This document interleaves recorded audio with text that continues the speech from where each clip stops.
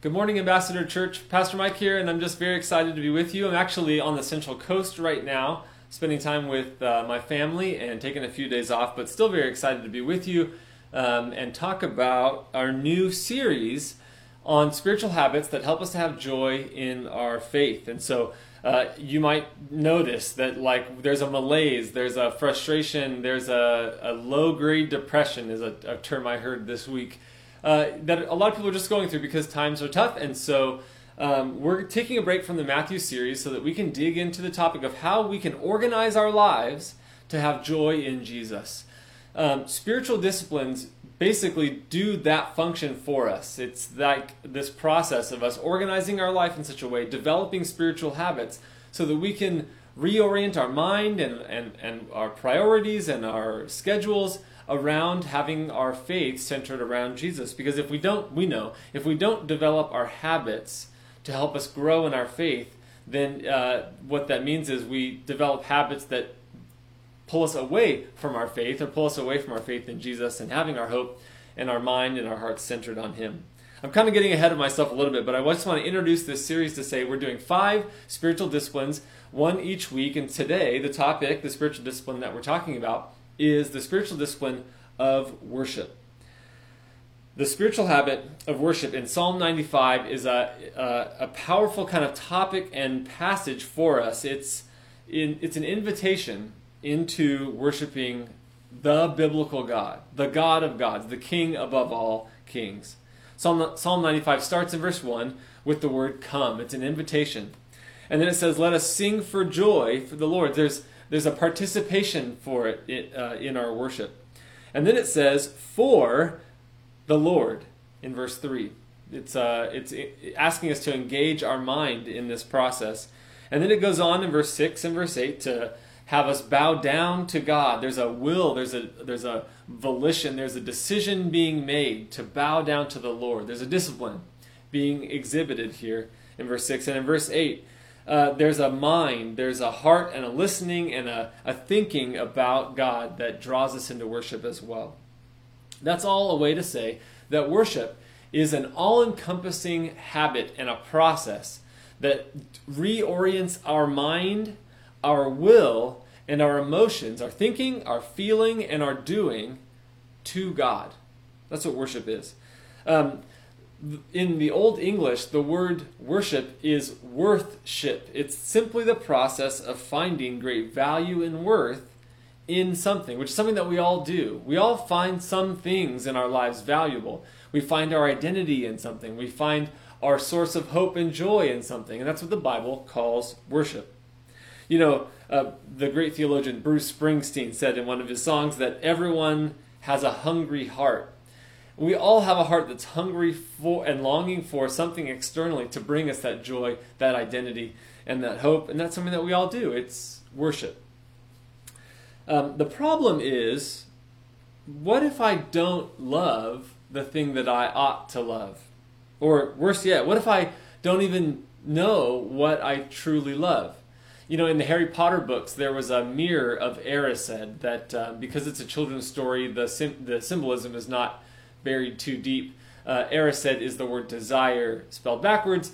And Harry goes up to the mirror, and what he sees in the mirror is his parents doting on him, caring for him, and loving him. And it's amazing to him. He goes and gets his friend Ron. He brings Ron. Ron sees himself as a sports athlete and as a famous, successful person. And then Harry's mentor comes into the scene and says, this is the mirror of Erised, where what your heart truly longs for and truly desires is pictured right in front of you.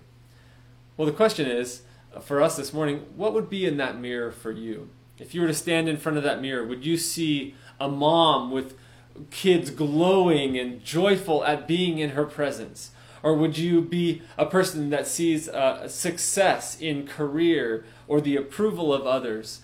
Or would you be the son or daughter that your parents finally approve of? Whatever it is, it's a dangerous question. It's a difficult question. What do you truly desire? What do you truly love? What do you truly, what the Bible calls, worship? So, to intro us kind of into this series and into this subject of worship, the question stands, what do you love?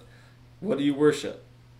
We're going to dig into these topics and more as we process through three things in our passage for today: what worship is, why we worship, and how we can worship Jesus.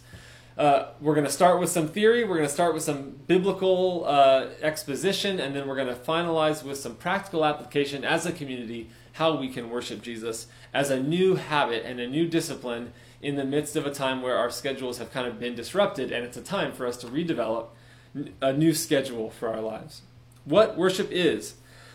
Worship is the act of finding ultimate worship, and that process engages your mind, your will, and your emotions. There are three calls in this passage, as I kind of alluded to earlier. In verse 1, it says, "Let us sing." It involves the emotions with joy. In verse 6, there's a submission and an action that engages the will. And in verse 8, it involves thinking. Let's hear and let's listen. Let's accept what God says. It also stands to reason, if we're reflecting on this process as Christians, that if your worship of God only involves your mind, only involves your decisions, your will, or only involves your emotions, then either it's not truly worship, because it might just be a process, a religious duty that you're doing to maybe please God or get God to give you what you want, or it just seems like the thing to do to be a part of a religious community, but it wouldn't be truly worship. Or if it is worship, you might be lacking the value and the worth of what you have in our God.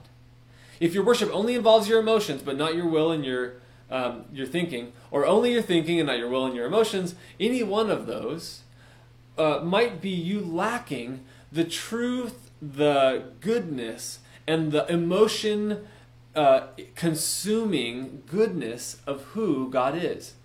And the passage details just different imagery, different truths, different realities of who God is, so that we can worship Him, we can be consumed with it, we can dream in that worship. It's the thing we think about when we don't have anything else to think about. And we can love God with our mind, our will, and our emotions. The passage details all these cool reasons. Let us sing for joy to the Lord. Let us shout aloud to the rock of our salvation. Like, if you were just to meditate on that for a second, He's the rock, the dependable source and foundation of our life. In verse 2, let us come before Him. We can come before Him. He's a God that we can come before in prayer and in worship. That's good news. Verse 2, let's come before Him with thanksgiving and extol Him with music and song. Verse 3, for the reason that we can worship. It's saying engage your mind. Look at the reasons why we should worship Him. In verse 3, for the Lord is a great God, the great King above all gods. Like, I can't even get in every word in detail. You would tune out. Your attention span would be too short. I don't have that much virtual time with you, and so we can't go through every single thing that we can worship God. But it does illustrate for us what worship is.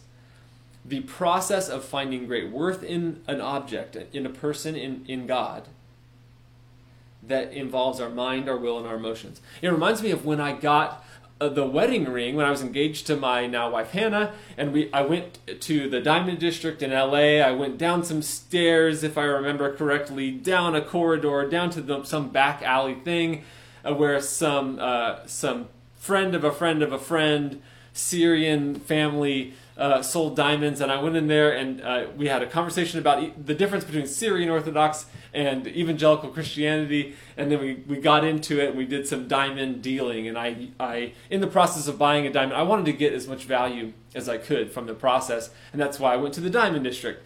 And then they show you the rings, they show you the diamonds, and then in order to assess the value of any diamond, you have to think of the cut and the clarity and the carat and the something else, and you grab the jeweler's loupe. A jeweler's loupe is that little magnifying glass that allows you to look right at a diamond, and in that process you see the way the light shines through the diamond, the way the colors refract through the gem, the clarity, how big it is. You're able to assess it because you look deeply into that diamond, and as was the case for me, I saw the worth in something and I had to have it, and so that's what I did. I bought a wedding ring for my wife.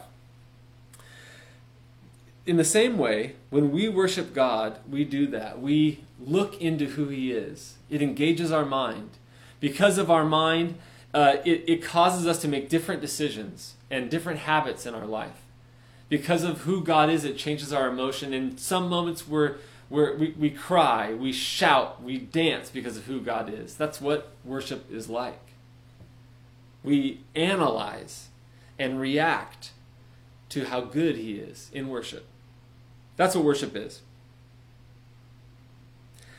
If I can go on a tangent for a minute. Also, one of the things that we should know about worship is that worship is second nature.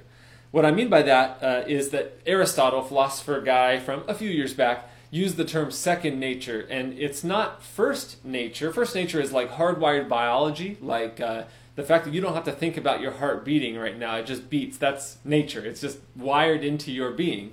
You don't have to think about breathing because you just breathe naturally. That's first nature. Second nature is this concept that we use even today to describe something that feels very natural. It's just who you are. It's just hardwired into you. But it's not actually hardwired into you. It's second nature. It's just the way you react. It's just the person that you are. It's just the personality that you have. And it, as we know, study psychology, study biology or whatever, and people come to the conclusion that there are things that are just part of who we are, but they're learned. They're habituated. They're in us. We don't think about them. They're not decisions that we make, but they're not hardwired into our biology. Worship is like that. Worship is second nature. James Smith, in his book, You Are What You Love, goes into great detail, fantastic book if you're up for the read, about how our habits develop what we worship.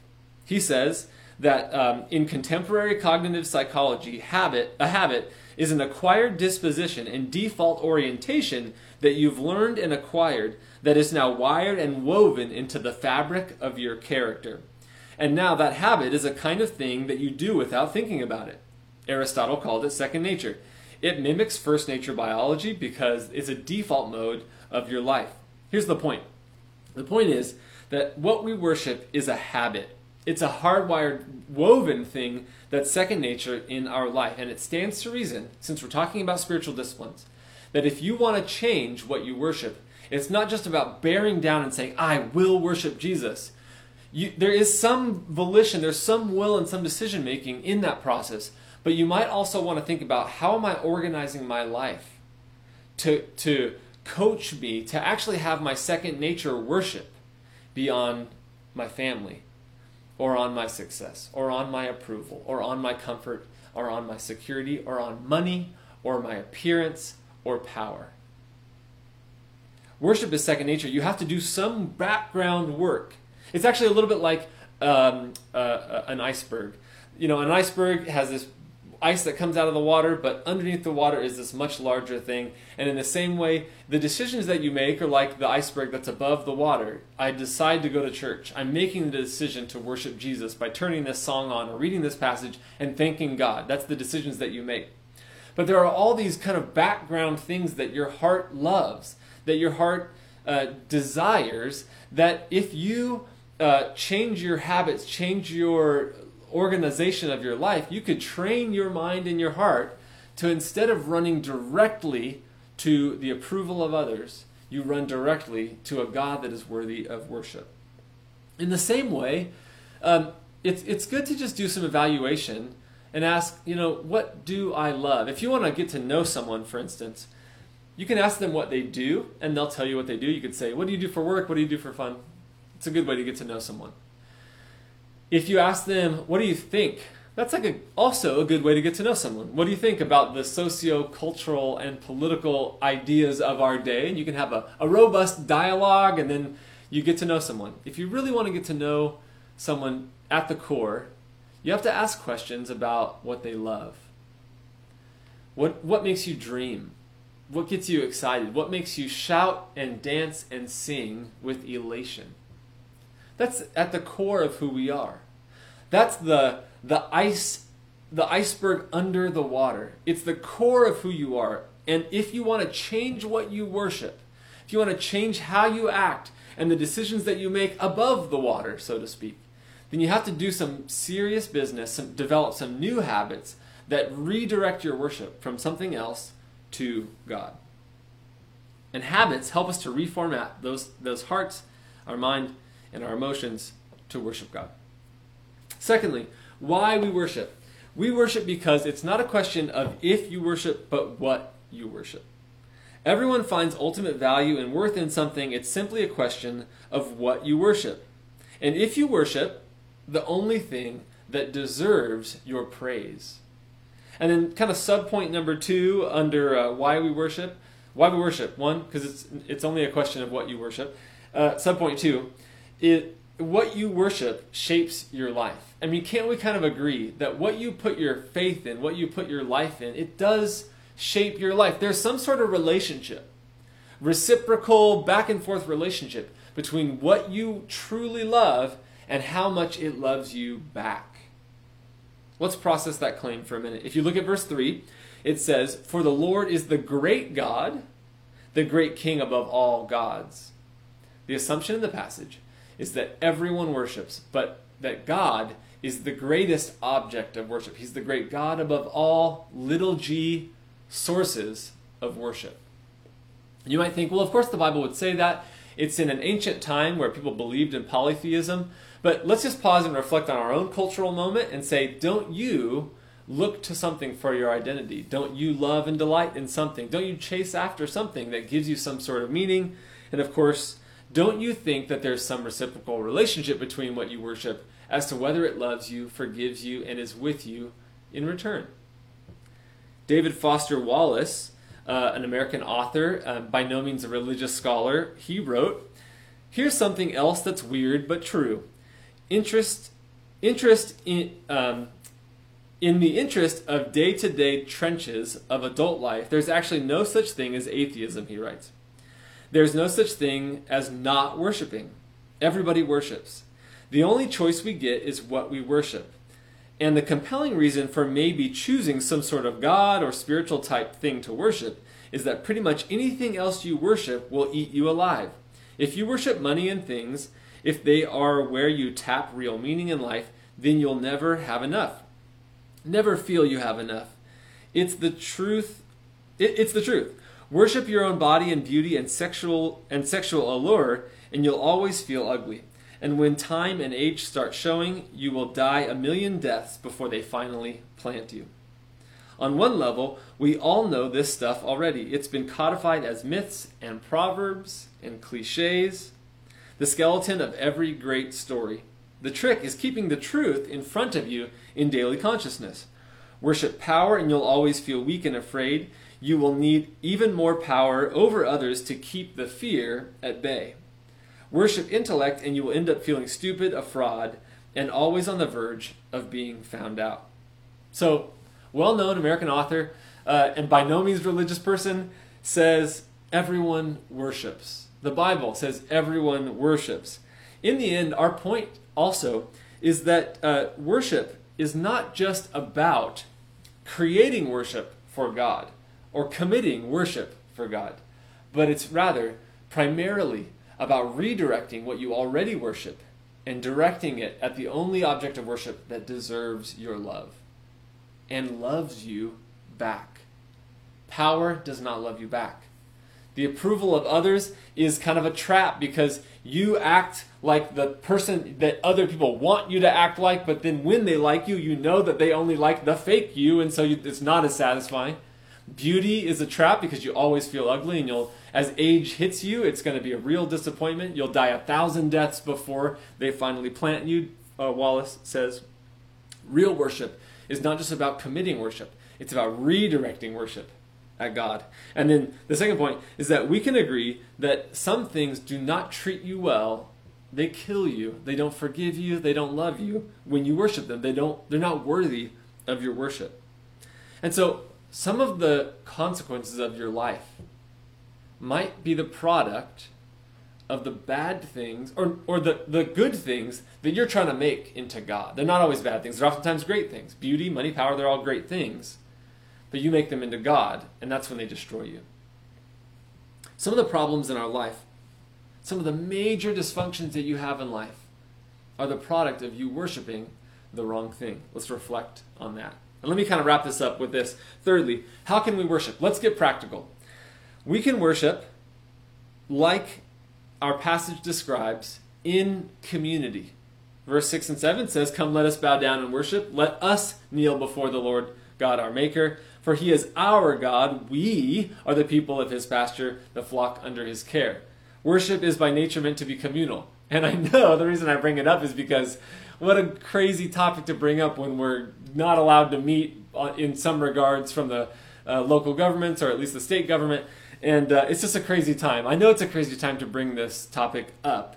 But to the extent that we're preparing for long-term spiritual growth, you have to know that podcasting a sermon and then podcasting some worship is not going to help you grow in your faith in the same way. Worship is meant to be communal. That's not a ploy or any kind of statement about we should reopen or why haven't we reopened already. I know people are frustrated and clamoring in many churches all around the country and even in our area. I'm not trying to make a commentary on any of that outside of saying a few examples actually. Consumer Christianity will only take you so far. You're meant to be a part of a community in worship. You're meant to see different aspects of the gem that is our God through the lives of the people around you. Second application regarding communal worship is that the more diverse that community is around you, the more fragments of the gem you'll see. The more ethnically diverse, the more age diverse, the more socioeconomic, like rich people, poor people, middle class people, the more cultures, the more types of people you have in your community, the more of God you will see in the lives of the people. Somebody else will bring up in a Bible study, hey, as a blue-collar worker, I see this about the fact that God works on my behalf through Christ. And somebody who has some big legacy in their life because they're from a long line of wealthy people and they're continuing some family legacy, they'll be able to say, my legacy is found in Jesus. Somebody who's Korean, somebody who's German will have a different aspect of the gospel that resonates to them because of their experience. And so worship is beautiful when it happens in a diverse community. The more diverse you have, the more wonderful it is to experience the complex beauty of God. And then third application is that we have to find creative ways to worship together. No duh, right? We've had to pivot to live stream. We reopened for a minute, yada, yada. Let's just stay flexible. Let's stay faithful to say, okay, God, in the middle of all the crazy stuff that's going on right now, how can we be communally worshiping you? And let's just stay creative. And actually, part of the reason I bring it up is to say I'm very proud of you. I'm very proud of our church for continuing to hang in there, to stay united around the gospel, to have dialogue about how and when we can regather in outside services, indoor services, hybrid services, virtual services, watch parties, and all of the like. But I bring it up to say the passage shows us worship in the end, when it happens, meant to be communal. Worship is also meant to have us submitting to the truth. And so if we're talking about spiritual disciplines, then we need to find ways to get the truth into our mind so that it affects our emotions and our decisions. And so in the end, worship is not just my truth about God. It's not just everyone else's individual truth about God, as if God is kind of just defined by all their individual truth. We all submit to the truth of how God has actually revealed himself in history, specifically through Jesus Christ, and in Scripture, in His Word. We submit to that truth, and that's how we have a worshipful, an accurate worship of God, an orthodox, a correct worship of God.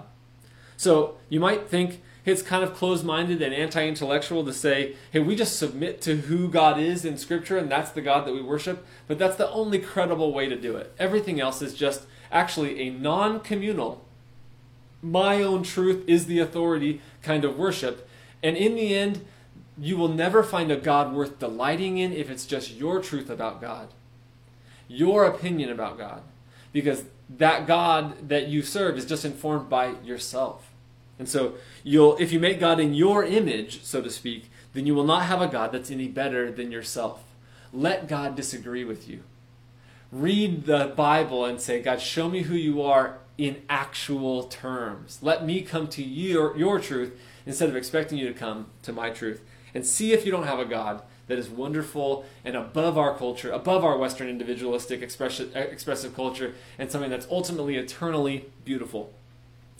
And then lastly, you need to create a schedule that helps you to worship and reformat your mind and heart to worship Jesus. James Smith, in his book, You Are What You Love, goes on great detail to say that you have to think of your day like a liturgy. Think of your life like a liturgy. And you know, a liturgy is a religious service. If you know that term, it's like a religious term. It's meant to say the order of a religious service. And some churches have more liturgical worship where they show up and they have a thing that everyone says at the beginning of the service, and then everyone reads a psalm, and then everyone reads a passage from the Gospels, and then they bring communion down and they take communion. There's an organization to the worship, and every element of the liturgy has a component to it that's meant to guide our minds and our hearts towards worshiping God. That's what a liturgy is. Think of your life as a liturgy. And I'll give you an example. When you wake up in the morning and you go right to your cell phone for entertainment, what does that liturgy tell your heart about what to worship? It might say, what I really need in life is to be entertained. I need to feel good at every moment, because otherwise I don't know what's going to happen to my life. Well, is that true? Where is that written? Or might it be the case that God has a plan for your life that does involve some trials so that he can refine you and change you? And if every time you go through trials, you have to run away to entertainment that's at your fingertips, how is that going to train your worship? Think about that liturgy, and maybe as a spiritual discipline then, change that liturgy to say, I'm going to change my life and my organization and my habits so that it trains my second nature and my first nature, or above the water iceberg, below the water iceberg. I'm going to try and change all of who I am, my mind, will, and emotions to worship Jesus. And so I'm not going to look at my phone right when I get up. I'm going to look at Jesus. I'm going to take a second to have a cup of coffee and think about his word. I'm going to read for 5 minutes. I'm going to meditate for 5 minutes. I'm going to pray for 5 minutes. Whatever those habits are, they could be worshipful because you change your liturgy, the organization of your day. Think about midday, right when you start getting anxious and frustrated with work, that you take a breath and you say, my identity is not in my job success, and I refuse to worship this. I'm going to just take a breath and read or think or sing or put my headphones in and worship Jesus for a minute. Change that liturgy, change your heart, and then maybe the next time trials come, you notice yourself responding totally different than you did in the past, because you have done the spiritual discipline of redirecting your heart to have hope in Christ. It's a part of who you are now, and it's going to change you. That's what spiritual disciplines do. So, phone liturgy, family expectation liturgy. You know, you have so many habits in your family and so many sayings and so many things that you just grew up with. Maybe it's time to evaluate the way your family treats you and talks about things, and the habits that you have in your daily life with your kids or with your spouse or with your extended family of origin, and say, you know what, let's mix up some of those habits to see if it changes our dependence on our family's expectations or our family's communal corporate sins that have gone from generation to generation to generation, like we all have. So family liturgy. Think about your day and think, how can I reorient my time to draw my heart and my mind engage with the truth of God, and to have my decisions reflect the good God, the King, great King above all gods. And I just want to end with one of the coolest things about our passage is in verse 8, 9, 10, and 11, where we see it ends on kind of a down note. It's a wonderful passage of worship, and then it just ends with verse 11. I declared in my oath of anger, they shall never enter my rest. God is describing his relationship with the people of Israel as they left Egypt in the Exodus. It says, don't harden your hearts as you did in Meribah, as you did in the day of Massah in the wilderness. These are your ancestors. In verse 10, they are people whose hearts have gone astray. Notice, they went astray from God. They need to reorient their allegiance back to God. And then in verse 11, I had anger with them. They shall never enter my rest. It ends on this note where the Israelites turned away from God with their affections and their worship and their allegiance. And it begs for some sort of fulfillment in Jesus. And the author of Hebrews in chapter 4 goes into this exact same historical moment and how Jesus is the resolution to it. Hebrews 4:9. There remains then a Sabbath rest for the people of God. Psalm 95. They shall never enter my rest. Big question mark. What will happen to God's people in Christ? Hebrews 4:9. There remains then this rest. now for the people of God in Jesus. Verse 10, for anyone who enters God's rest also rests from their works, just as God did from his. People who are Christians, they rest from their works to justify and save themselves and need to be good before God. Instead, Jesus Christ, in his work on the cross and in his perfect life, worked out all of our salvation, and so now we're saved in him. We can rest from the works of making ourselves good enough before God. And it says, just as God did from his, referencing Genesis chapter 1. And I love this passage because in verse 11 it says, let us therefore make every effort to enter that rest, so that no one will perish by following that example of disobedience. So let us enter that rest. And I remember we even talked about Sabbath the other day, and it was a neat Sunday morning, and I remember bringing up this passage. I just love it because we're talking about spiritual disciplines, spiritual habits. And in verse 11, it's not that we save ourselves, it's that we make every effort to organize our lives in such a way that we enter into the rest. So the effort we're making is not to justify ourselves, but to enter into the identity and the being where we can take a deep soul breath and exhale and say, the work to save me and to make me good enough, to make me acceptable, is done in Christ. And now, let me organize my life so I'm reminded of that rest. So I live in that restfulness. If you worship Jesus out of a need to justify yourself, or to please God, or get God to answer your prayers and say yes to your prayers, it won't be restful. The real heart of worship is a heart that says, let me enter into song. Let me enter into thanksgiving and prayer. Let me bow down to your will for my life, Jesus. Because in that, I'm taking on that light yoke, to borrow some words from Jesus, that rest, and enter into it so I can have my life filled with that kind of restfulness, even as I worship Jesus. I want to close with one metaphor that will propel us into the rest of this series as we talk about 5 different spiritual disciplines, and it's this, that we function as sailors. On a sailboat, you put up the sails, and you get the rudder into the right place, you shift weight on the boat so that it's in the right position for the boat to go forward. We enter into God's rest, we develop spiritual disciplines, not because we're trying to create the momentum of our spiritual growth, but we get ourselves prepared to have God move. Sailors get the sails ready, they get the rudder straight, they shift around the weight, but they don't create the wind. And in this metaphor, God is the wind. He's going to move powerfully in our community and in your life, bring you joy, bring you satisfaction, bring you hope, eliminate fear, help you to hold on during difficult times. When he moves in his Spirit, spiritual disciplines are us getting prepared for God to move. And so we might worship just to develop that habit, just to get ourselves ready, to hoist up the sails, to get the rudder straight, and say, God, will you move powerfully? Will you help me grow in my faith? Will you change the fundamental second nature of what I worship and help me to be reoriented back to you? And so every spiritual discipline that we walk through in this series is going to be us putting up those sails and saying, God, will you move in us? Will you move in me? Will you move in my family? Will you change me? I'm ready. I'm changing my habits. I'm changing what I love and what I emote, what I think around your truth. Let's pray that God blesses us in that effort.